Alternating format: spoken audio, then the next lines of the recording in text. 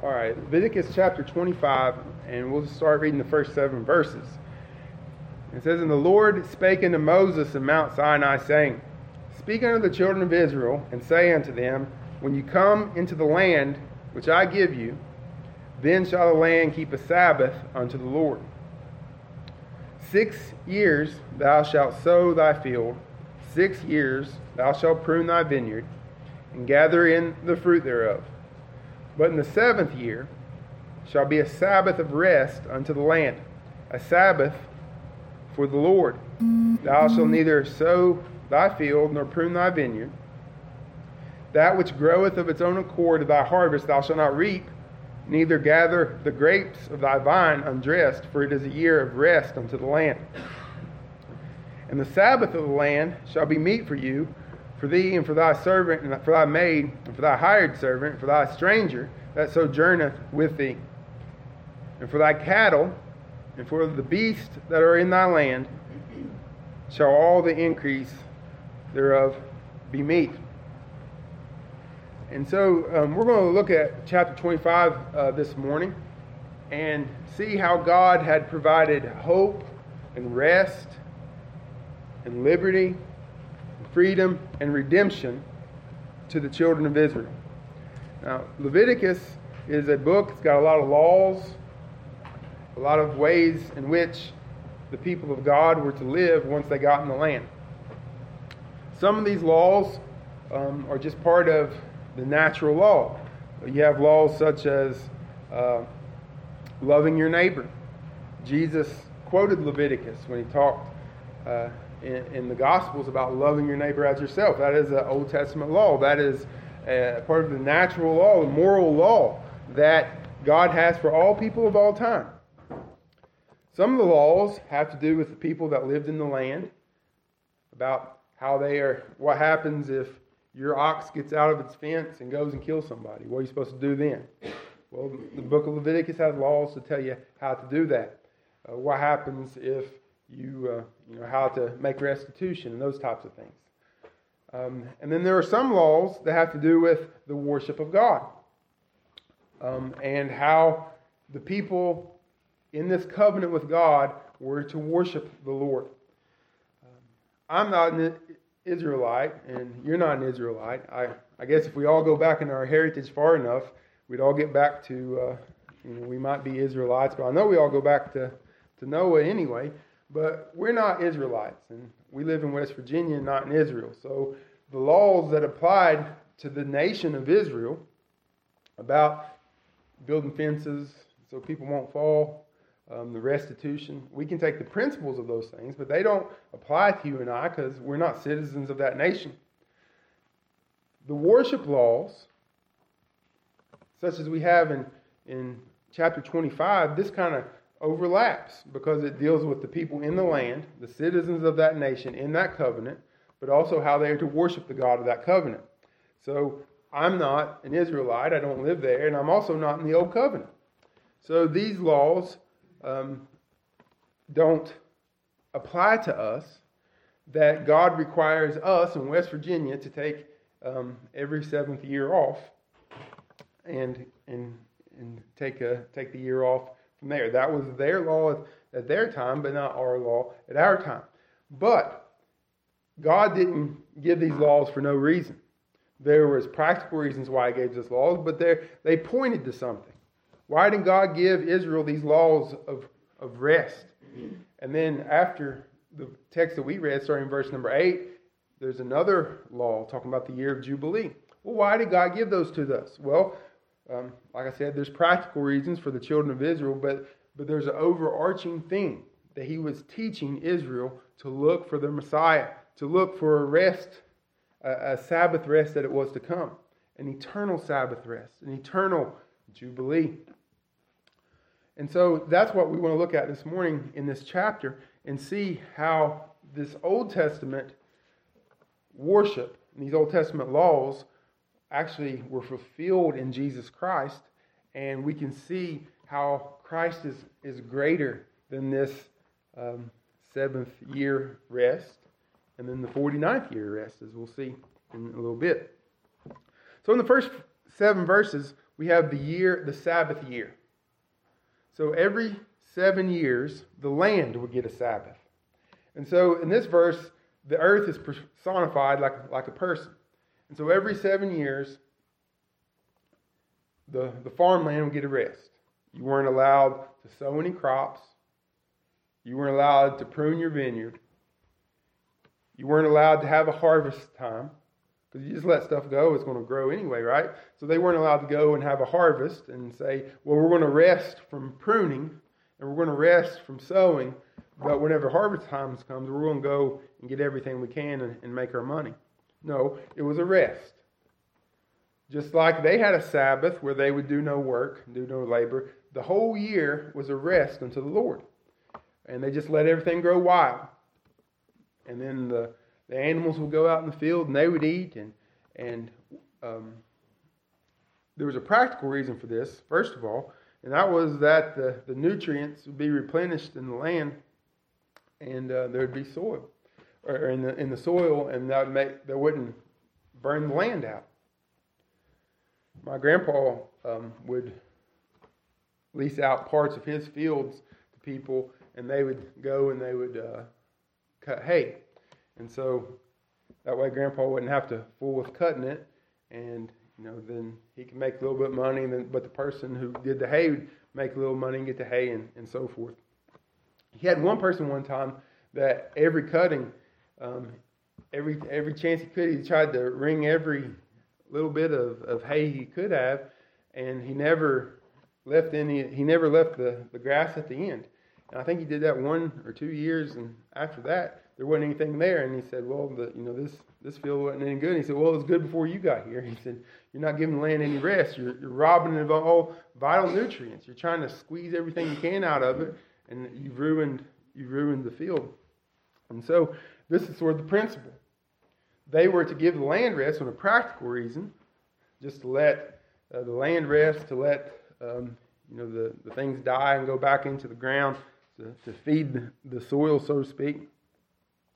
And so there's a practical reason for that. But the main reason for this is that God will provide for them. So the first thing you might think of, well, how are we going to eat? If we just let things go, how are we going to eat? Well, God does answer that question a little bit later on in the chapter. But that's the thing here. What are we going to do? How are we going to eat? Well, you have to trust God. God will provide. God will provide for His people.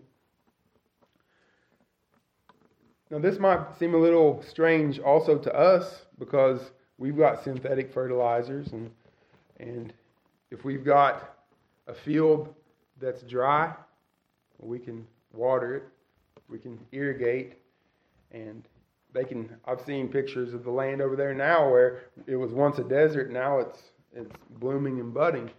And I've seen people say, well, this is proof that the Lord's coming back because Israel is blooming yet again. Well, no, what it is proof of is that they still haven't turned to the Lord Jesus Christ. They still haven't turned to the Lord. And they just said, well, if God won't make this a land flowing with milk and honey anymore, then we'll just get water from somewhere else and we'll try to do it ourselves.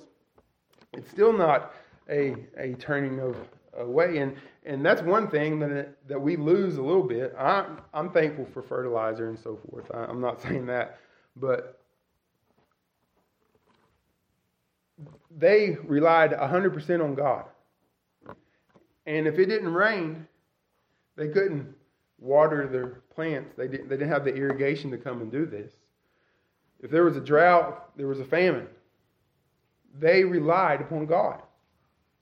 They relied upon God. They couldn't go to Walmart and get their groceries. They were totally relied upon God. And so now in the 7th year, they all had to stop and just say, no, we're not going to work. We're not going to do anything. We're going to trust in God. This also made them acknowledge the fact that this land belonged to God. Several times in this, or a couple times in this section, God reminds them that this is His land. It wasn't their land. It was God's land. God was the landowner. They were just the stewards of it. And what happened is the people of Israel who owned the land started to think, well, this is my land. not God's land. And so if it's their land, they say, well, I'll do whatever I want to with it. And I don't care what God says. This is my land, and I'm going to make some money on this Sabbath year. But this law was to remind them that it was God that owned the land. It was God that provided for them. But God was rich in mercy.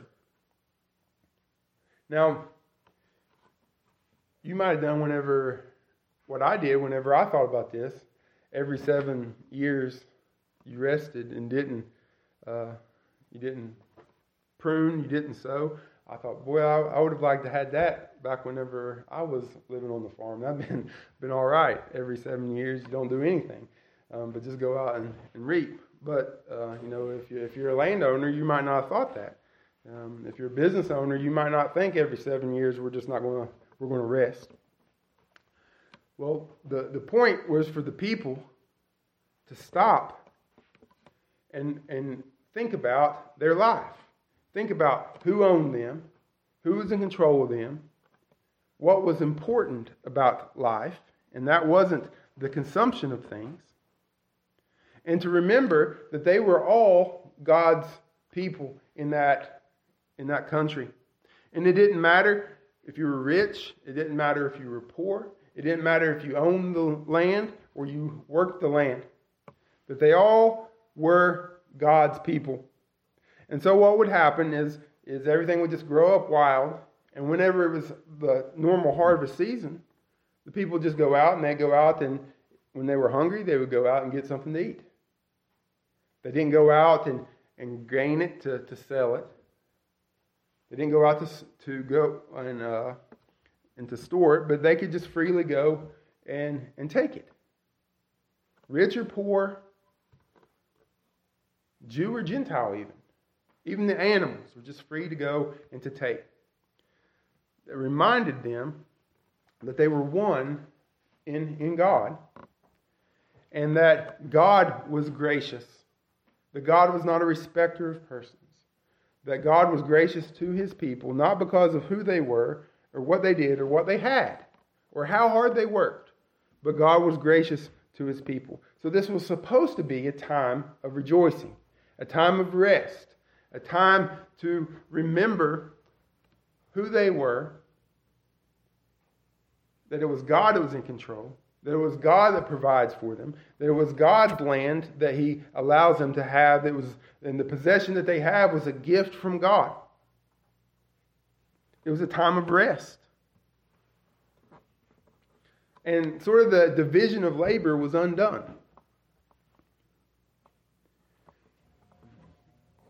I was reading a biography of Joseph Stalin, and before he gets into Stalin's life, really, he kind of gives a big overview of the history of Russia.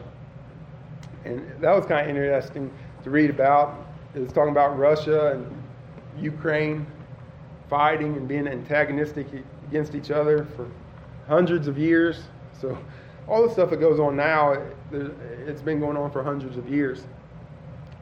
But there was always this unrest there because you had, in the days of the czars, you had those royal people who had everything, then you had the slaves. Then in the days where you had the rich landowners, they had the people that worked, the serfs that worked for them. And so they didn't really have anything, so you had the rich and the poor. And then Stalin comes along, and the Marxists, they use that to antagonize people, the rich versus the poor, the upper, that's what Marxists do, is they divide people. And so always before it was rich versus poor, upper class versus lower class, and middle class, and get everybody to hate one another. Now the Marxists do it in different ways. They're doing it through gender and that kind of stuff. But it's all the same. You pit people against each other, make unrest, and bring it all down. Well, some people will read this and they think, well, yeah, that's what it's supposed to be. Tear everything down, make everybody equal. But what this was not doing was causing unrest. This would have not had any unrest to start with. Because God reminds them, this doesn't belong to you. The whole the whole presupposition with Marxism is there is no God. That's all that there is in this life. There is no God, and religion is just a drug for the masses. That's Marxism. God says, I am the Lord your God. In verse 17. Ye shall not oppress one another, but thou shalt fear thy God, for I am the Lord your God. So the starting point was this, is God is Lord. Jehovah is God. And Jehovah, out of his graciousness and his mercy, has given these people land. And in God's providence, some people are going to be better off than others. You'll always have the poor with you, Jesus said. You can't eradicate poverty. But what God did in his grace and his mercy is take 1 year and say, we're going to remember that I am God, and I am gracious, and I have given you this land. And no matter if you've got a lot or if you don't have a lot at all, you're going to worship me this year.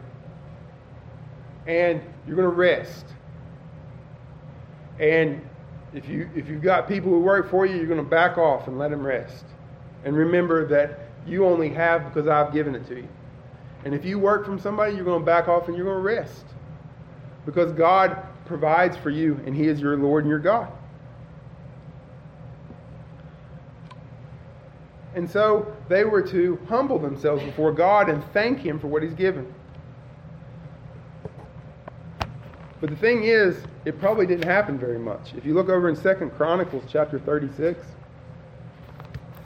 you'll find that this whole setup probably didn't happen very much at all, actually.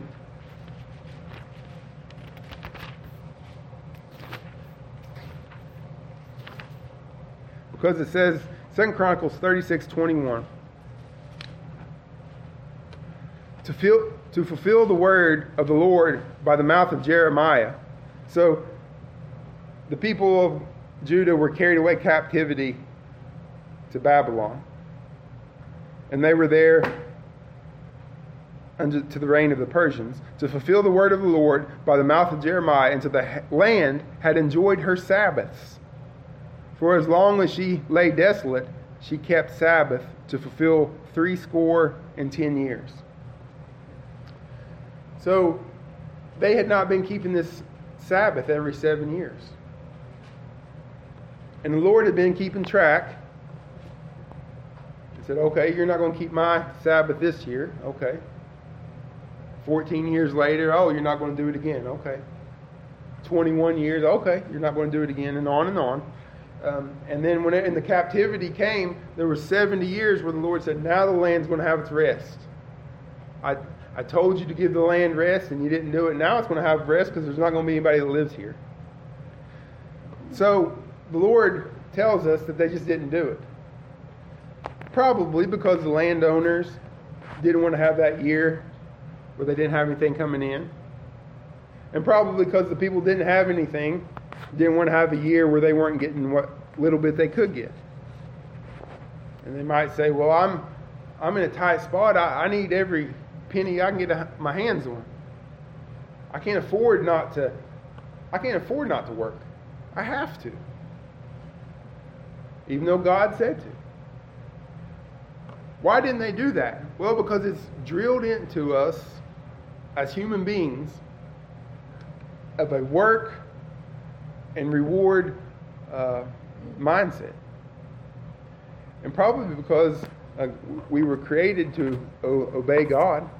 And there in that covenant of works in the garden, if Adam kept that covenant of works, then if he obeyed God, then he would receive the blessing of the reward. And so that's the way people act. If I'm going to get anything, it has to be by my hands, not by God's grace. Now, in some circumstances, that's a good thing. You don't want to be lazy, and don't just lay around and think that stuff is just going to come to you. Consider the ant, God says. Watch the ant. Watch how the ant works, and that's how you ought to be. Paul says, if you don't work, you don't eat. But this religious festival wasn't so much about not working, but trusting in God and resting in Him. and believing that God is going to give us that rest and God is going to take care of us. And so, well, I can't just trust God to take care of me. I can't trust God and rest in His promises. I have to be about doing something. I have to be working with my hands, otherwise I'm going to die. Well, I think you can see the spiritual principle here. That we have rest in the Lord Jesus Christ. But we're kind of natural Arminians, aren't we? That we think, yes, I know the gospel says that we're to trust Christ and come to Him for rest and believe in Him and trust in Him. But I got to do something or I'm going to die. I got to get my hands in it. I can't just trust Christ. I can't just rest in what He's done for me and believe that He's saved my soul. I have to get in there and start doing something. I have to get in there and help Him. I have to get in there and start showing God how much I really believe and get to work. I can't rest in my salvation. I can't rest in the Lord Jesus Christ. And so we say, yes, Jesus saved me, but I have to finish the job. Yes, Jesus saved me, but I have to help Him. Because I can't just rest and trust that God has saved me from my sins. And you see what happens with Israel, it led to disaster. If we don't trust Christ and rest in His truth and His promises, it's not going to end well for us. We're not going to have the joy that we should have and the comfort that we should have in Christ Jesus. We're not going to have the assurance that we have because we can't work good enough we're not perfect, in other words. We can't work hard enough in order to give ourselves assurance that because we're always going to fail. What we must do is trust God's promises. Because God said that He would take care of His people during this time. And so all they had to do was just rest.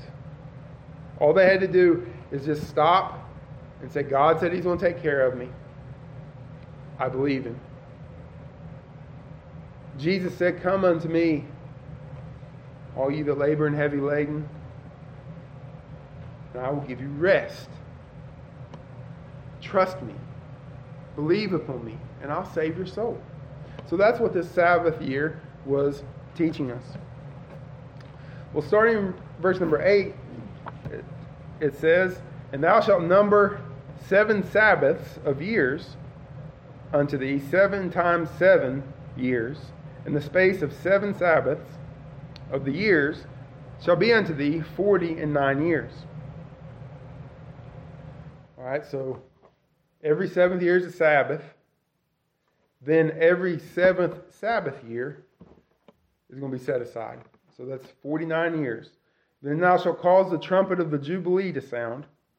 And a Jubilee is just the blasting of the horn is what that means. So there's a trumpet, a ram's horn that's sounded on the 10th day of the 7th month in the day of atonement. You shall make the trumpet sound throughout all your land. And ye shall hallow the 50th year and proclaim liberty throughout all the land unto the inhabitants thereof, and it shall be a jubilee unto you. And ye shall return every man into his possession, and ye shall return every man into his family. A jubilee shall thou the 50th year be unto you. Ye shall not sow, neither reap that which groweth of itself, nor gather the grapes of the vine undressed. For it is jubilee. It shall be holy unto you. Ye shall eat the increase thereof out of the field. In the year of jubilee ye shall return every man unto his possession.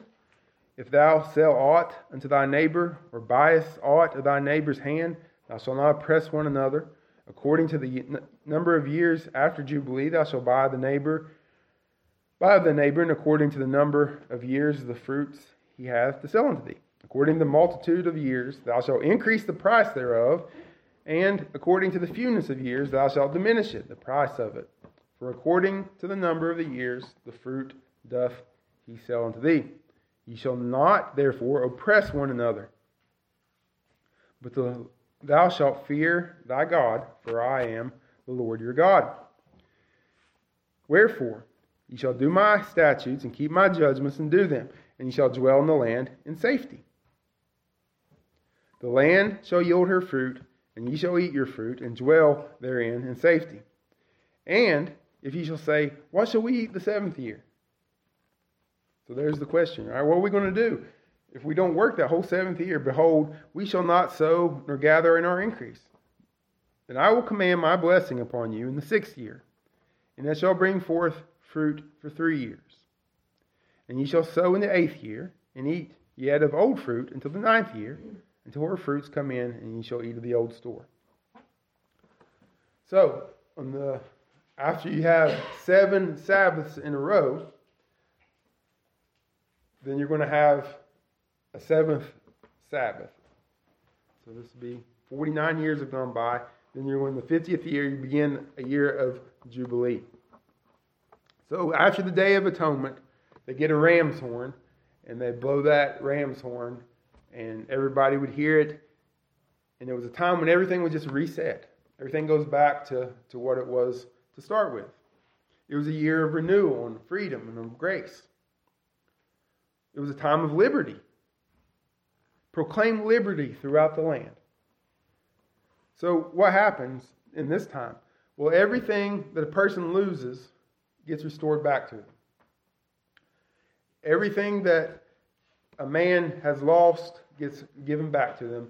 If a person was sold into slavery, for example, then on the year of Jubilee, they get set free. Now, this probably didn't happen very much, and we won't turn there for the sake of time, but in Isaiah 5:8 and Amos 2:6, you find out that Israel was scolded for not doing this either. Well, why didn't they want to do this? Well, because during this time, let's say I'm in a tight spot and I'm about to lose everything. I need some money.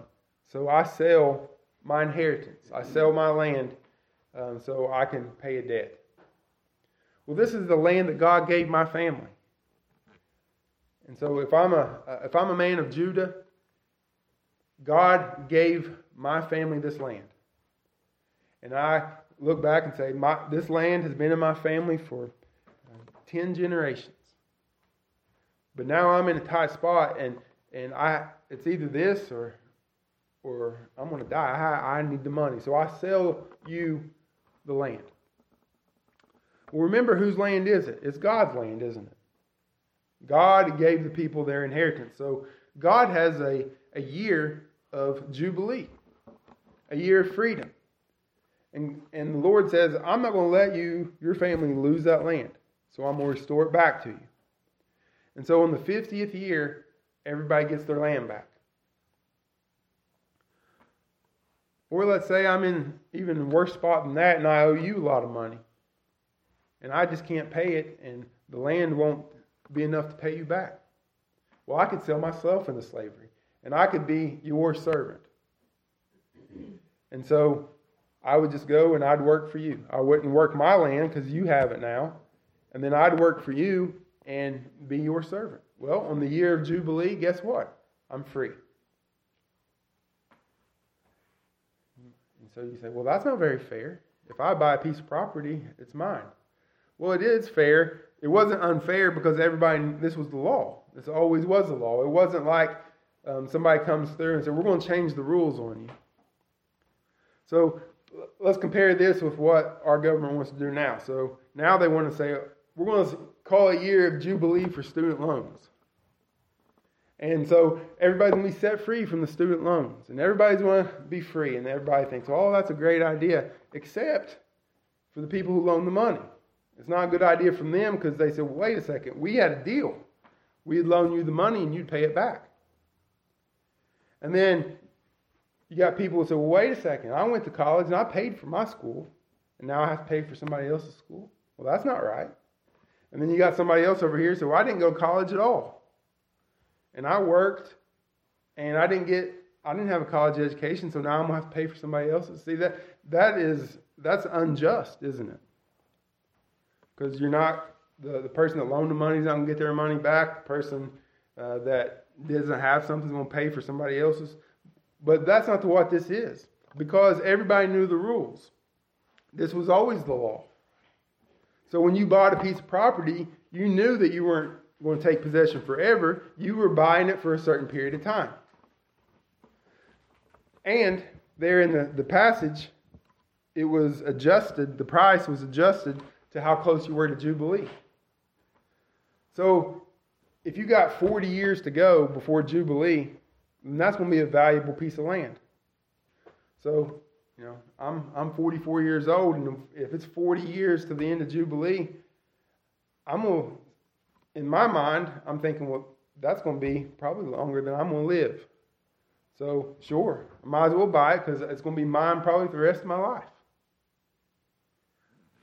So they weren't really buying it, they were leasing it. But if Jubilee is next year, I might say, I would like to get a little bit extra this year, so I'm going to buy this property from this person, and I'm going to have it for a year. I'm going to lease it from him, in other words. But then he's going to get it back. But I know this going into the deal, that he's going to get it back in so many years. And so it'd be cheaper if Jubilee was next year, as opposed to being 40 years down the road. So this was God's system of protecting the inheritance. It was a God system of making sure that God's people didn't turn each other into slaves because he delivered them out of the land of Egypt. So we find, starting in verse number 18, that he said, you shall do my judgments and do them, and you shall dwell safety in the land. This was God's way of protecting them. God gave them this land by grace. He promised it to Abraham in Genesis chapter 15 and 17 and 24. God promised this land to these people. Exodus 6. Deuteronomy 5. God promised this land. He said, I'm going to give you this land. It's going to belong to you. I'm going to bless it. It's a land flowing with milk and honey. This is my land, my gift by my grace to you. And if you keep my commandments, if you do this, you'll dwell in the land with safety. So they come in here and say, God has blessed us with the best land in the world. And he's going to continue to bless us with this great land. And all we have to do is keep his statutes, and we'll live in safety. We'll live in peace. We can have assurance. I can enjoy the land for all my days if I follow him and his word. My children can enjoy that land if I just follow his word and do what he tells me to do. My grandchildren will enjoy it.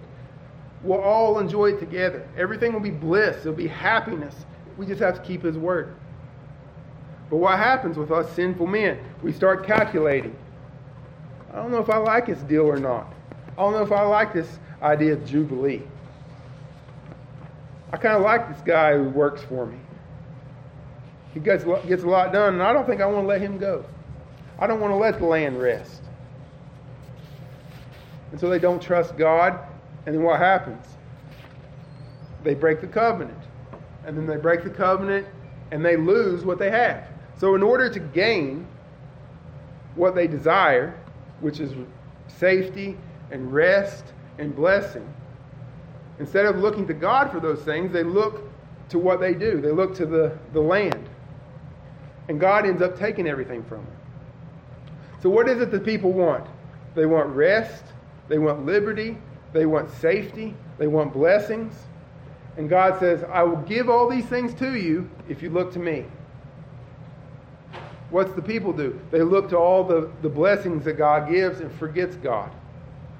So, not only do they forsake God, but they don't get it what they wanted to start with, right? So the thing that they desired most was not God, it was the blessings.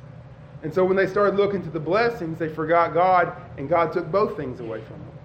They didn't get the spiritual blessings of looking to God, and they didn't get the physical blessings that God gave them. You and I are just like this. We want the blessings of life, and we will start forgetting God and look to the blessings of life, and then God will often chasten us and take the blessings of life away from us but then also not take our salvation away, but maybe take the assurance of it away, or the joy of our salvation away from us. Again, this Jubilee was God provides. God has redeemed us. We're going to trust in God. In verse 23, it says, "The land shall not be sold forever, for the land is mine. You are strangers and sojourners with me, and in all the land of your possession you shall grant redemption for the land."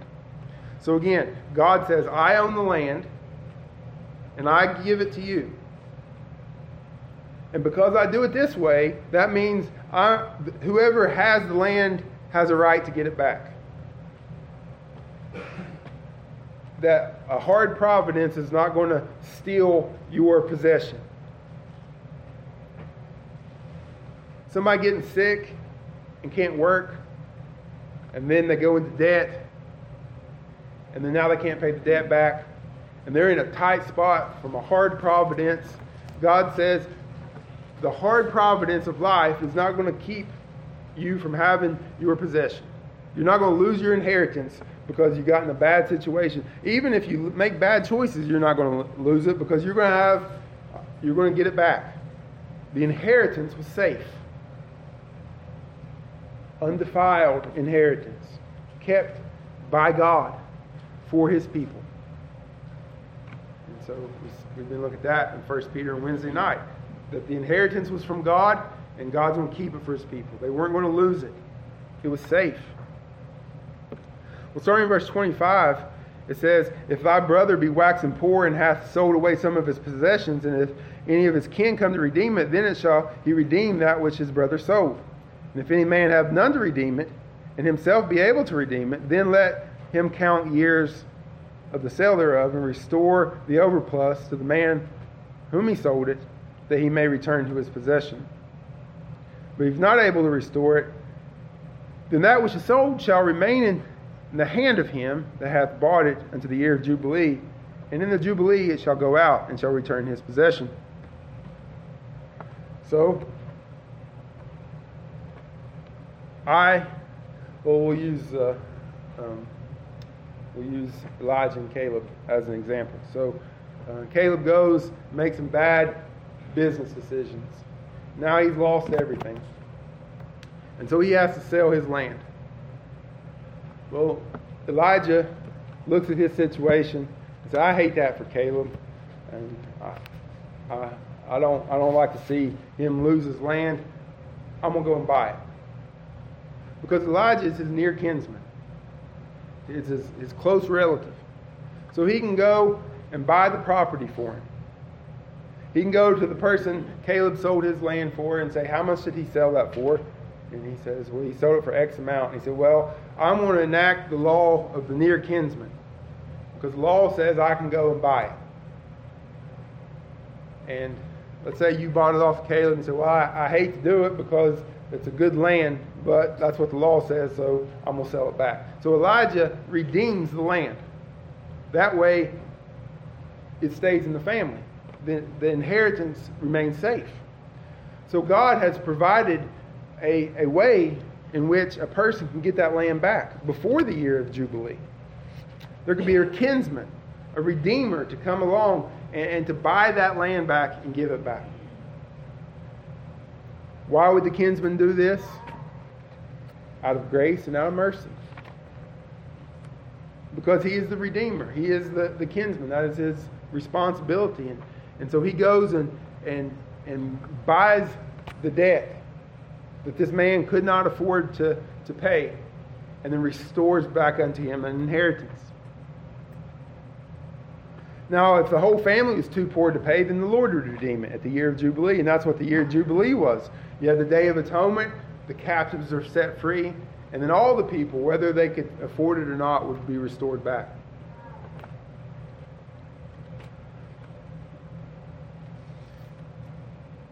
And so the rest of this chapter you find in verses 35 through 38. There are some exceptions to those rules in verses 29 through 34. If you lived in a city, you had 1 year to do it. And then if you didn't buy your house back in that 1 year, then you lost it because there was no land tied to it. It was just a house in the city. Well, verse 35 says, "And if thy brother be waxen poor and fallen in decay with thee, then shalt thou relieve him, yea, though he be a stranger or sojourner, that he may live with thee. Or take thou no usury of him, or increase, but fear thy God, and thy brother may live with thee. Thou shalt not give him thy money upon usury, nor lend him thy victuals for increase. I am the Lord your God, which brought you forth out of the land of Egypt, to give you the land of Canaan, and to be your God." And see, so the principle here is, it doesn't matter how tight a spot your brother is in. You treat him like a brother. You treat him like one of God's people. Even if it's a stranger that comes into your land, you treat him like a brother. You treat him with dignity. You treat him, you love them. Why? Because God brought them out of Egypt. God redeemed you. God saved you and brought you into this land. And so, if a brother has to sell himself, you treat him like a worker, not like a slave. Starting in verse 39, and when the Jubilee comes, he goes free. They belong to God. You fear God. And understand that God is no respecter of persons. Even those who are without, starting in verse 44, treat with compassion. The law of this land was for Jew and Gentile alike. Why? Verse 55, "For unto me the children of Israel are servants. They are my servants, whom I brought forth out of the land of Egypt. I am the Lord your God." So God says, Israel belongs to me. I redeemed them. I purchased them. I bought them from slavery with the price of a Passover lamb. Jehovah, I am Jehovah, I am your God. And so now that I put you into this land, you remember what you were and what I did for you, and you treat one another in the same way as redeemed people, as people who are bought with a price. That I'm not any better than you, and you're not any better than me. And whether I'm rich and you're poor, or you're rich and I'm poor, we are God's people. We are God's servants. And if somebody sells themselves into slavery, you remember that you're my servant. So you might be a little bit better off in this life, but you and your brother both are the servants of God.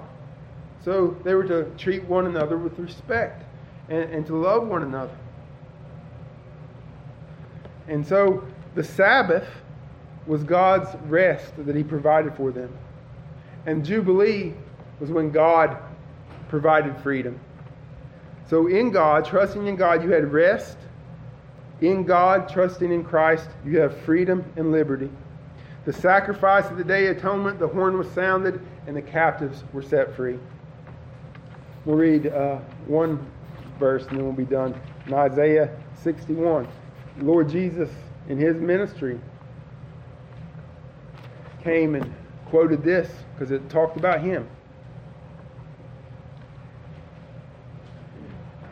"The Spirit of the Lord God is upon me, because the Lord hath anointed me to preach the good tidings unto the meek. He hath sent me to bind up the brokenhearted, to proclaim liberty to the captives, the opening of the prison to them that are bound, to proclaim the acceptable year of the Lord, the day of vengeance of our God, to comfort all that mourn." Jesus came and read this. And what was the meaning of it? He said, "This is talking about me," Jesus says. What was it? To set the captives free. To proclaim the year of the Lord. That after the Day of Atonement, the captives are set free. There's victory. There is freedom. So Christ was our sacrifice. He was our atonement. But he is our Jubilee. He is our Sabbath. We rest in him. We find freedom in him. We find liberty in him. And he has set us free from the bondage of sin. And we're no longer sin's captives. We're no longer the captives of our old nature. But we've been released. Freedom by God's grace. And rest in God's grace. We believe the promises. We rest in them.